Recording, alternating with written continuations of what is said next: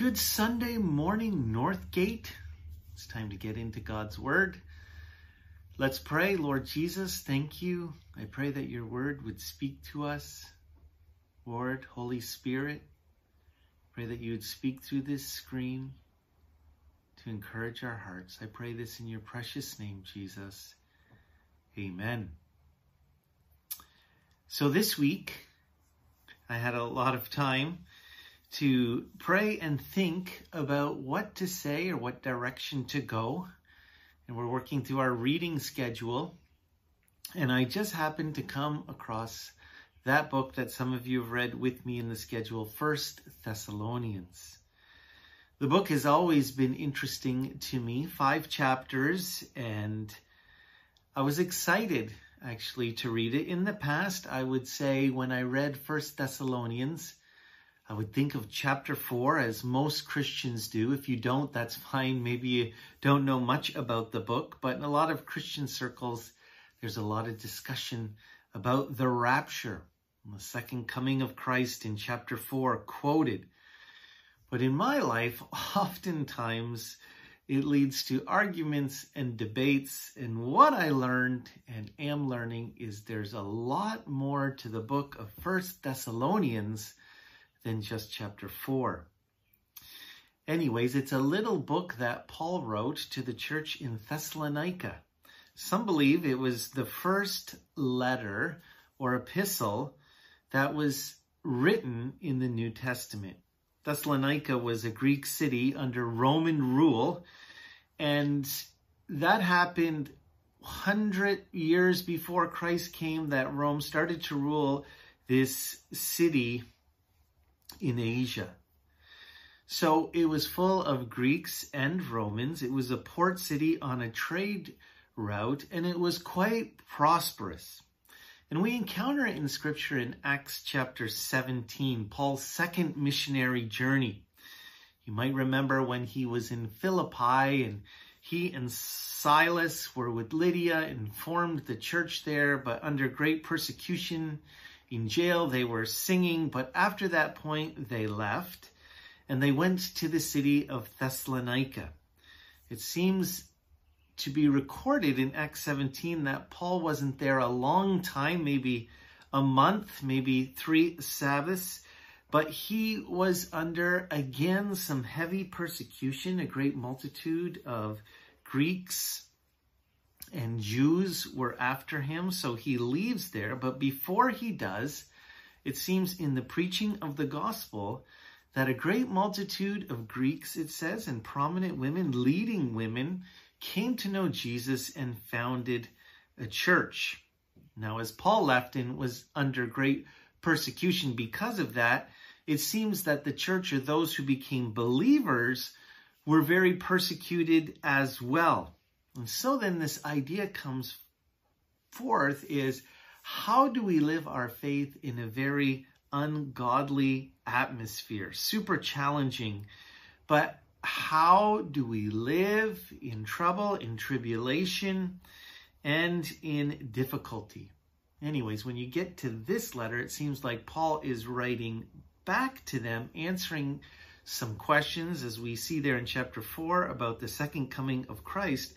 But also, he's encouraging them for how they are living, what he's heard from Timothy, how they're sticking to their faith in the midst of a very difficult environment. He wants to encourage them, and at the end of the book, he gives them some more instructions or exhortations on this same theme of how to live when it's really a challenging environment.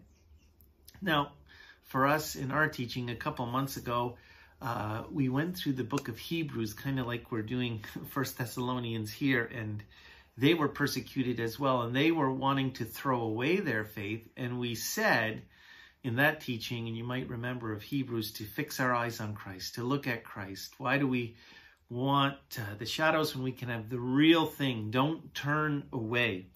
And that was excellent. But I love 1 Thessalonians here, especially chapter 5, because in the challenging environment that they were in Thessalonica, not only don't throw your faith away, look at Jesus, but add on top of that, here is actually how you're supposed to live the kingdom of God in a kingdom of evil.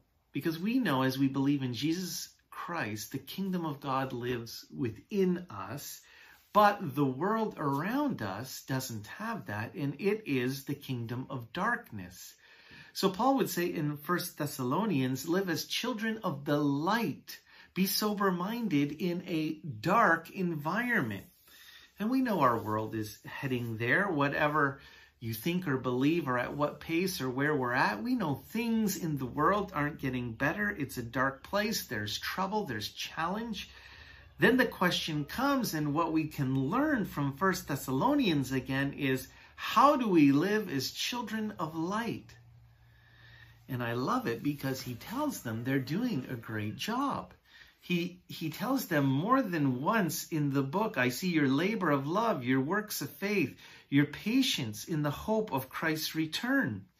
He says you've become followers of us in chapter 1, verse 7, being examples to all of those in Macedonia, to all that believe. That's you and I. So what they're doing in Thessalonica is good. They're being great examples, and we want to be the same thing. We want to learn from what they're doing and Paul's encouragement and exhortation to how they are living, that we would live like that. Now, I was thinking about this all week, and I was on my prayer walk Wednesday, which we often do through town, and I was back on it, and I was walking with my friend Bob, talking about some of the kingdom principles that I'm going to talk to you about, how it's so different than what the world thinks and how we should live. And Bob said, you know, it's almost like it's completely opposite.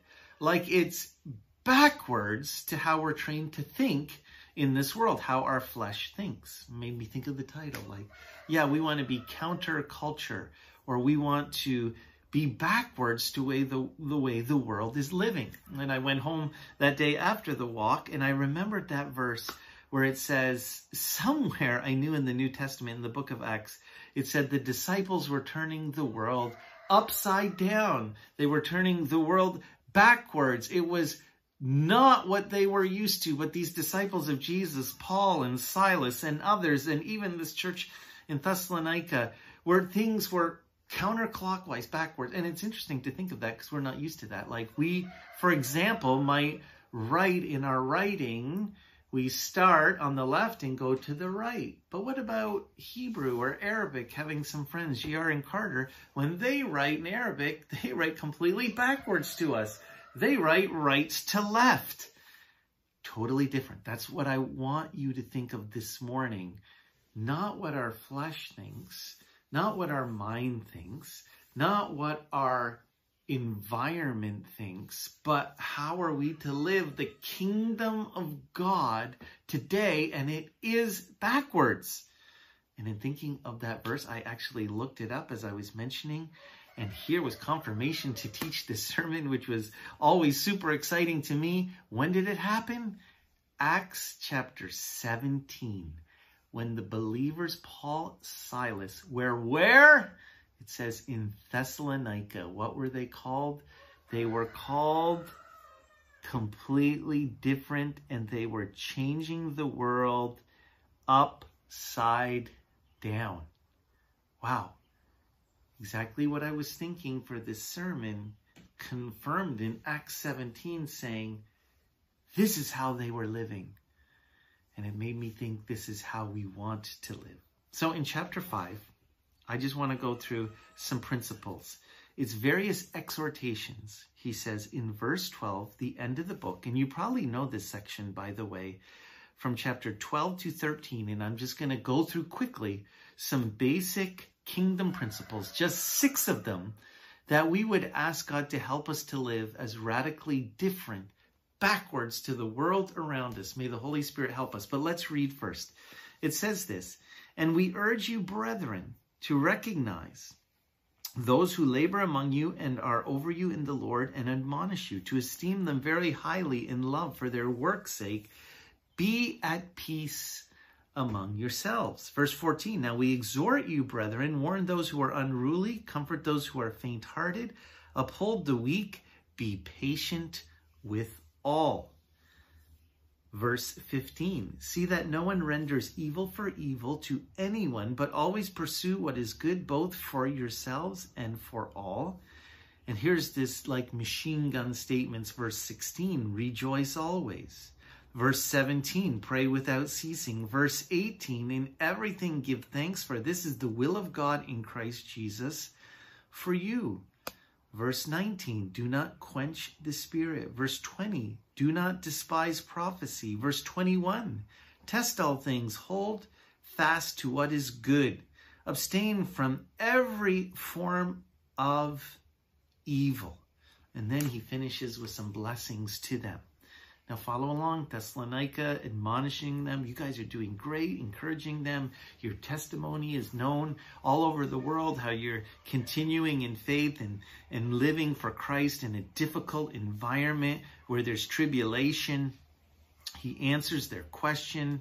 He encourages them to live in holiness, and he gives them these final exhortations. So here we go. How can we be backwards? How can we live different than the world? Looking at Jesus, here's what we have to ask him how to change our behavior in. So the first principle, we'll go through them quickly because there's 6 of them, but says this, basically in those verses, verse 12, 13, this is what I got out of it, but respect authority and find accountability in a Christian community. I think that's a kingdom principle. And this is actually counterculture. When we are in difficulty or tribulation, it's so easy to isolate today and to live without accountability. Over and over, to be honest, what we're going to, because of the environment we're living in, is church at home, is a faith community where I don't have to engage with people. But the reality is we need people, whether we like it or not, but when we're squeezed, we love to do things on our own. And more as time progresses, that word accountability is a word we do not like. We need to be open to be admonished and challenged together in each other's lives. Now, basically, because like this, sometimes in my own life, I can get my own thoughts and I'm not very objective, and I need others to speak into my life who are more mature and who can help me to grow. But what happens is I want to be alone. I want to isolate. It's just easier and I don't have to deal with people. But all through Scripture, a kingdom principle is the church. A community of people who believe in Jesus Christ, and I am not doing this alone. We've been called not to only fellowship, but to hard fellowship, which is a place where we can know that we will be challenged. So important. And in my life, I don't like to be challenged, and I don't at times like to be held in accountability for things. But that's the way Jesus does it. He sent them out 2 by 2. The kingdom of heaven is a community that we're with him. We have our relationship with God, but we're together with people, challenging and growing with one another. It's interesting as you look at it, and he's telling them, urging them to be in this type of community and to be in places where they can be admonished and to respect other people. He also says about this community, brethren, warn those in verse 14 who are unruly, comfort the faint-hearted, uphold the weak, be patient with all. I love the New Living Translation when it talks about these things. Warn those who are lazy, encourage the timid, take tender care of the weak, be patient with everyone. Is that how we are living in community, one for another? Man, we need to keep going. This is a kingdom principle, not to be alone, but to be together, to find authority, not to live away from authority in our lives, but to have good, godly authority working to change us. That's kingdom principle number 1. And think about it. It really is counterculture. Anyways, we'll leave it there. Number 2, we'll go on there, where it says, be at peace among yourselves. Do not render evil for evil. It goes on a little further as an instruction, but that's upside down thinking. Think about it. Wow, peace. We want peace in the body of Christ. That's what Paul is calling for. When there's tribulation and difficulty, and we see Satan doing it today, he looks to bring division. And I think this is an important word today. You know what? Over the 15 months, what has it been? We could argue about anything, government, math, vaccines, you name it. You throw it on the list. We can find something, unfortunately, that the church is being split apart upon. Whether in the past, whether it's denominations, secondary beliefs. I believe in this. I'm not talking about A beliefs, believing in Jesus Christ, his work, what he's done, that the word of God is true. I'm talking about secondary things. And what happens when we're squeezed is we polarize. But Paul is saying here to them, don't let the tribulation or how you handle it polarize you, but rather be at peace as much as possible among yourselves, among the church. And this is nothing new, this kingdom principle. This is all over God's word. Ephesians chapter 4, that we are to live in unity of the Spirit, thinking of others as better than ourselves, not looking to find what is right in our own eyes, but to find Scripture, what the truth, the A issues, not cultural secondary issues and splitting upon them, but rather we are to be at peace. And Romans would say, live at peace with all men as according to you. Let's see what's going around us. We need to be at peace in the Spirit and recognize the work of the enemy. And by living in the power of the Holy Spirit, say, no, I'm not going to live that way. You see, Jesus Christ has brought us peace, it says in Ephesians, from what he's done for us. But he's also, there in Ephesians, brought Jew and Gentile together. That middle wall of separation made them one.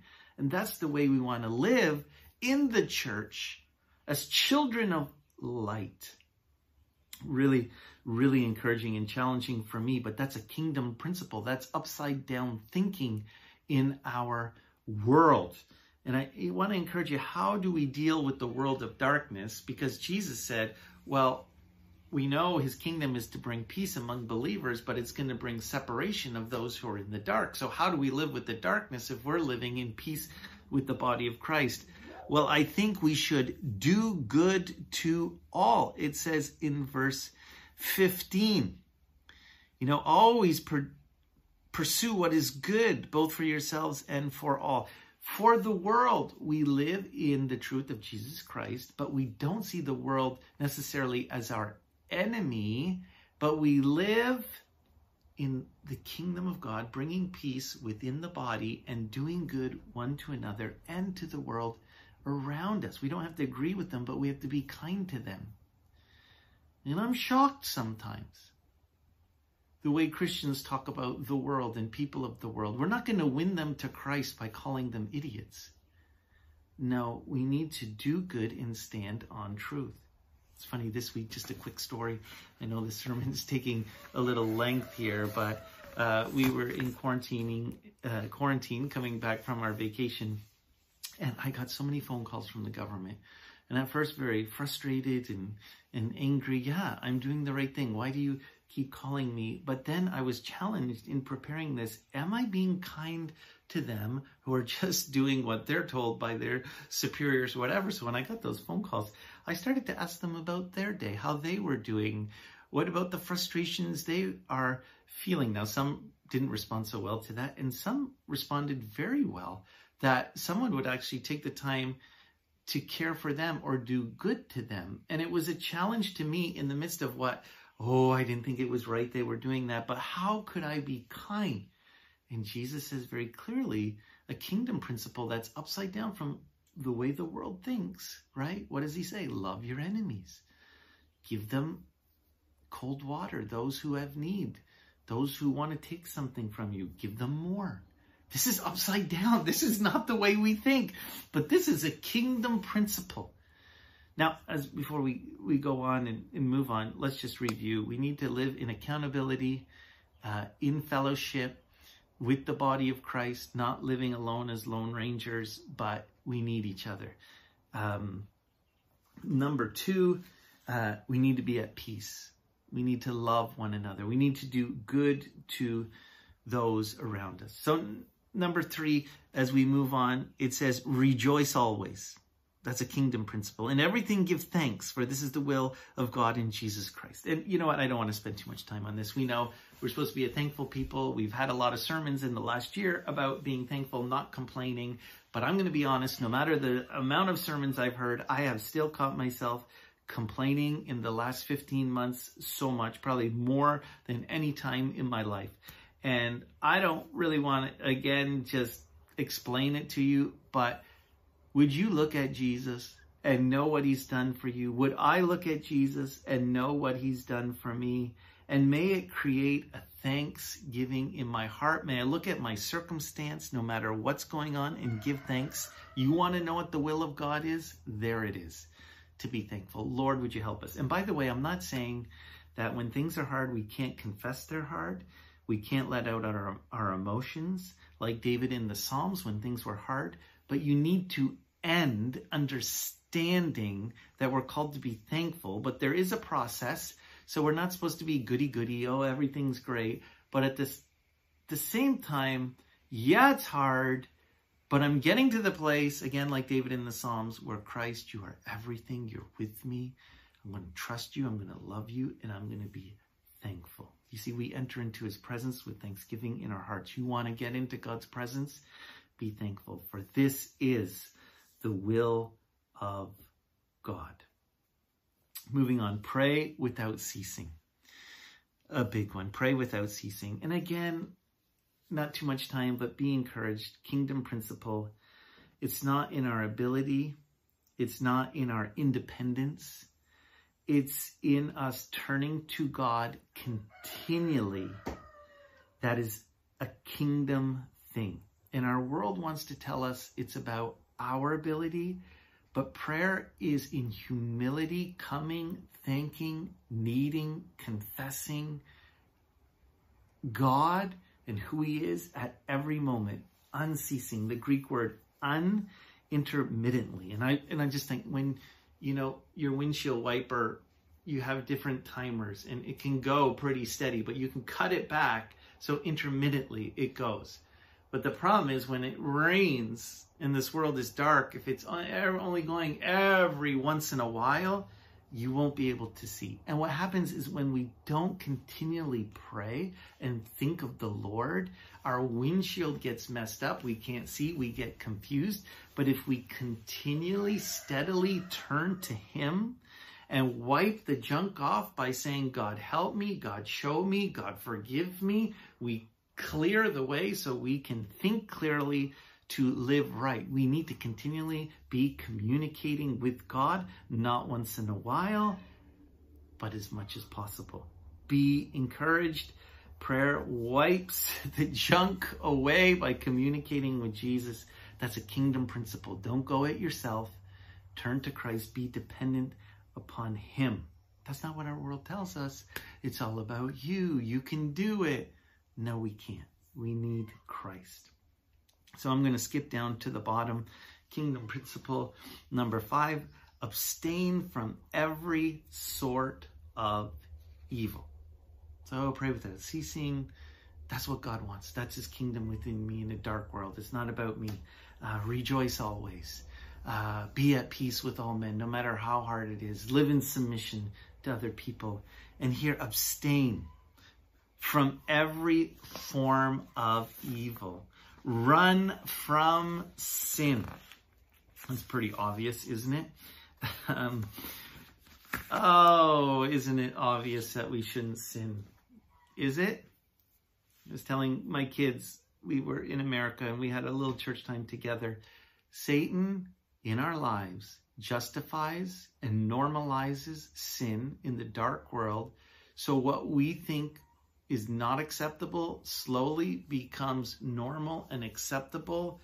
And as we compromise, it sneaks into our life.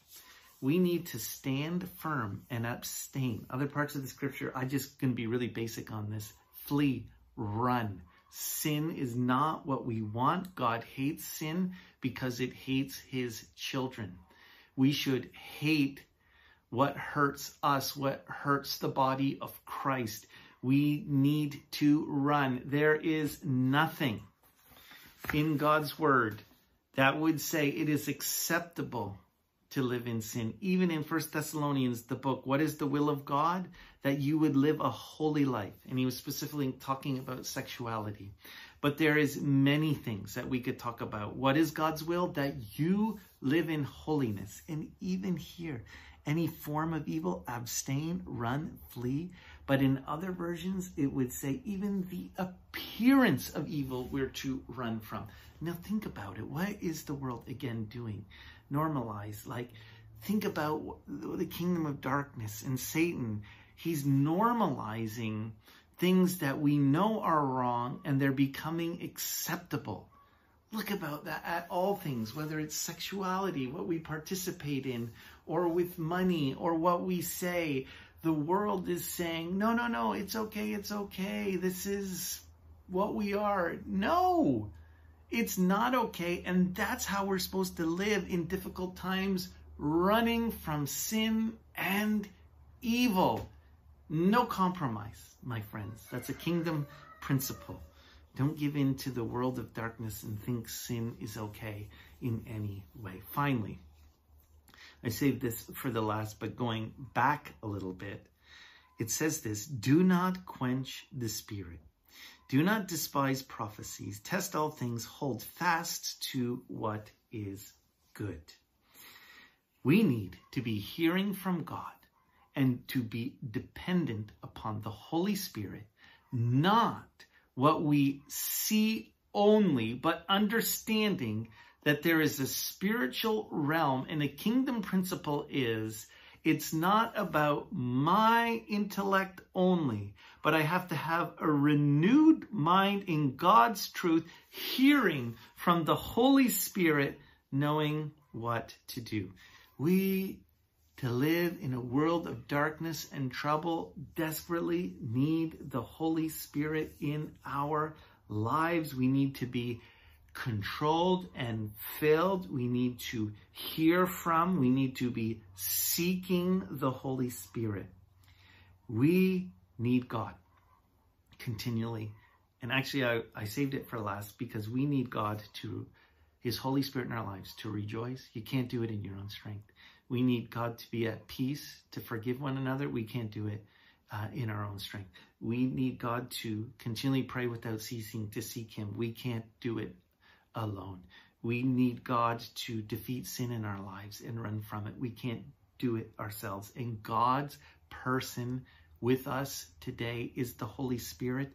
We can't quench, but we need to make that flame greater so it controls us, so we can live the way God wants us to, his kingdom here and now for our lives and to affect our world. I thought it interesting in Colossians 1, because sometimes when I hear about the Holy Spirit, I think about the miracles and all that wonderful stuff, and I desire that, and I think that's really important. We desire that. But in Colossians 1, it says Paul is praying for the church in Colossae that they would have the power. Oh, I think of miracles, right? That's what I think of. The power of the Holy Spirit. But no, he says, I pray that you would have the power of the Holy Spirit to endure, to be patient, to live the way we're called to live.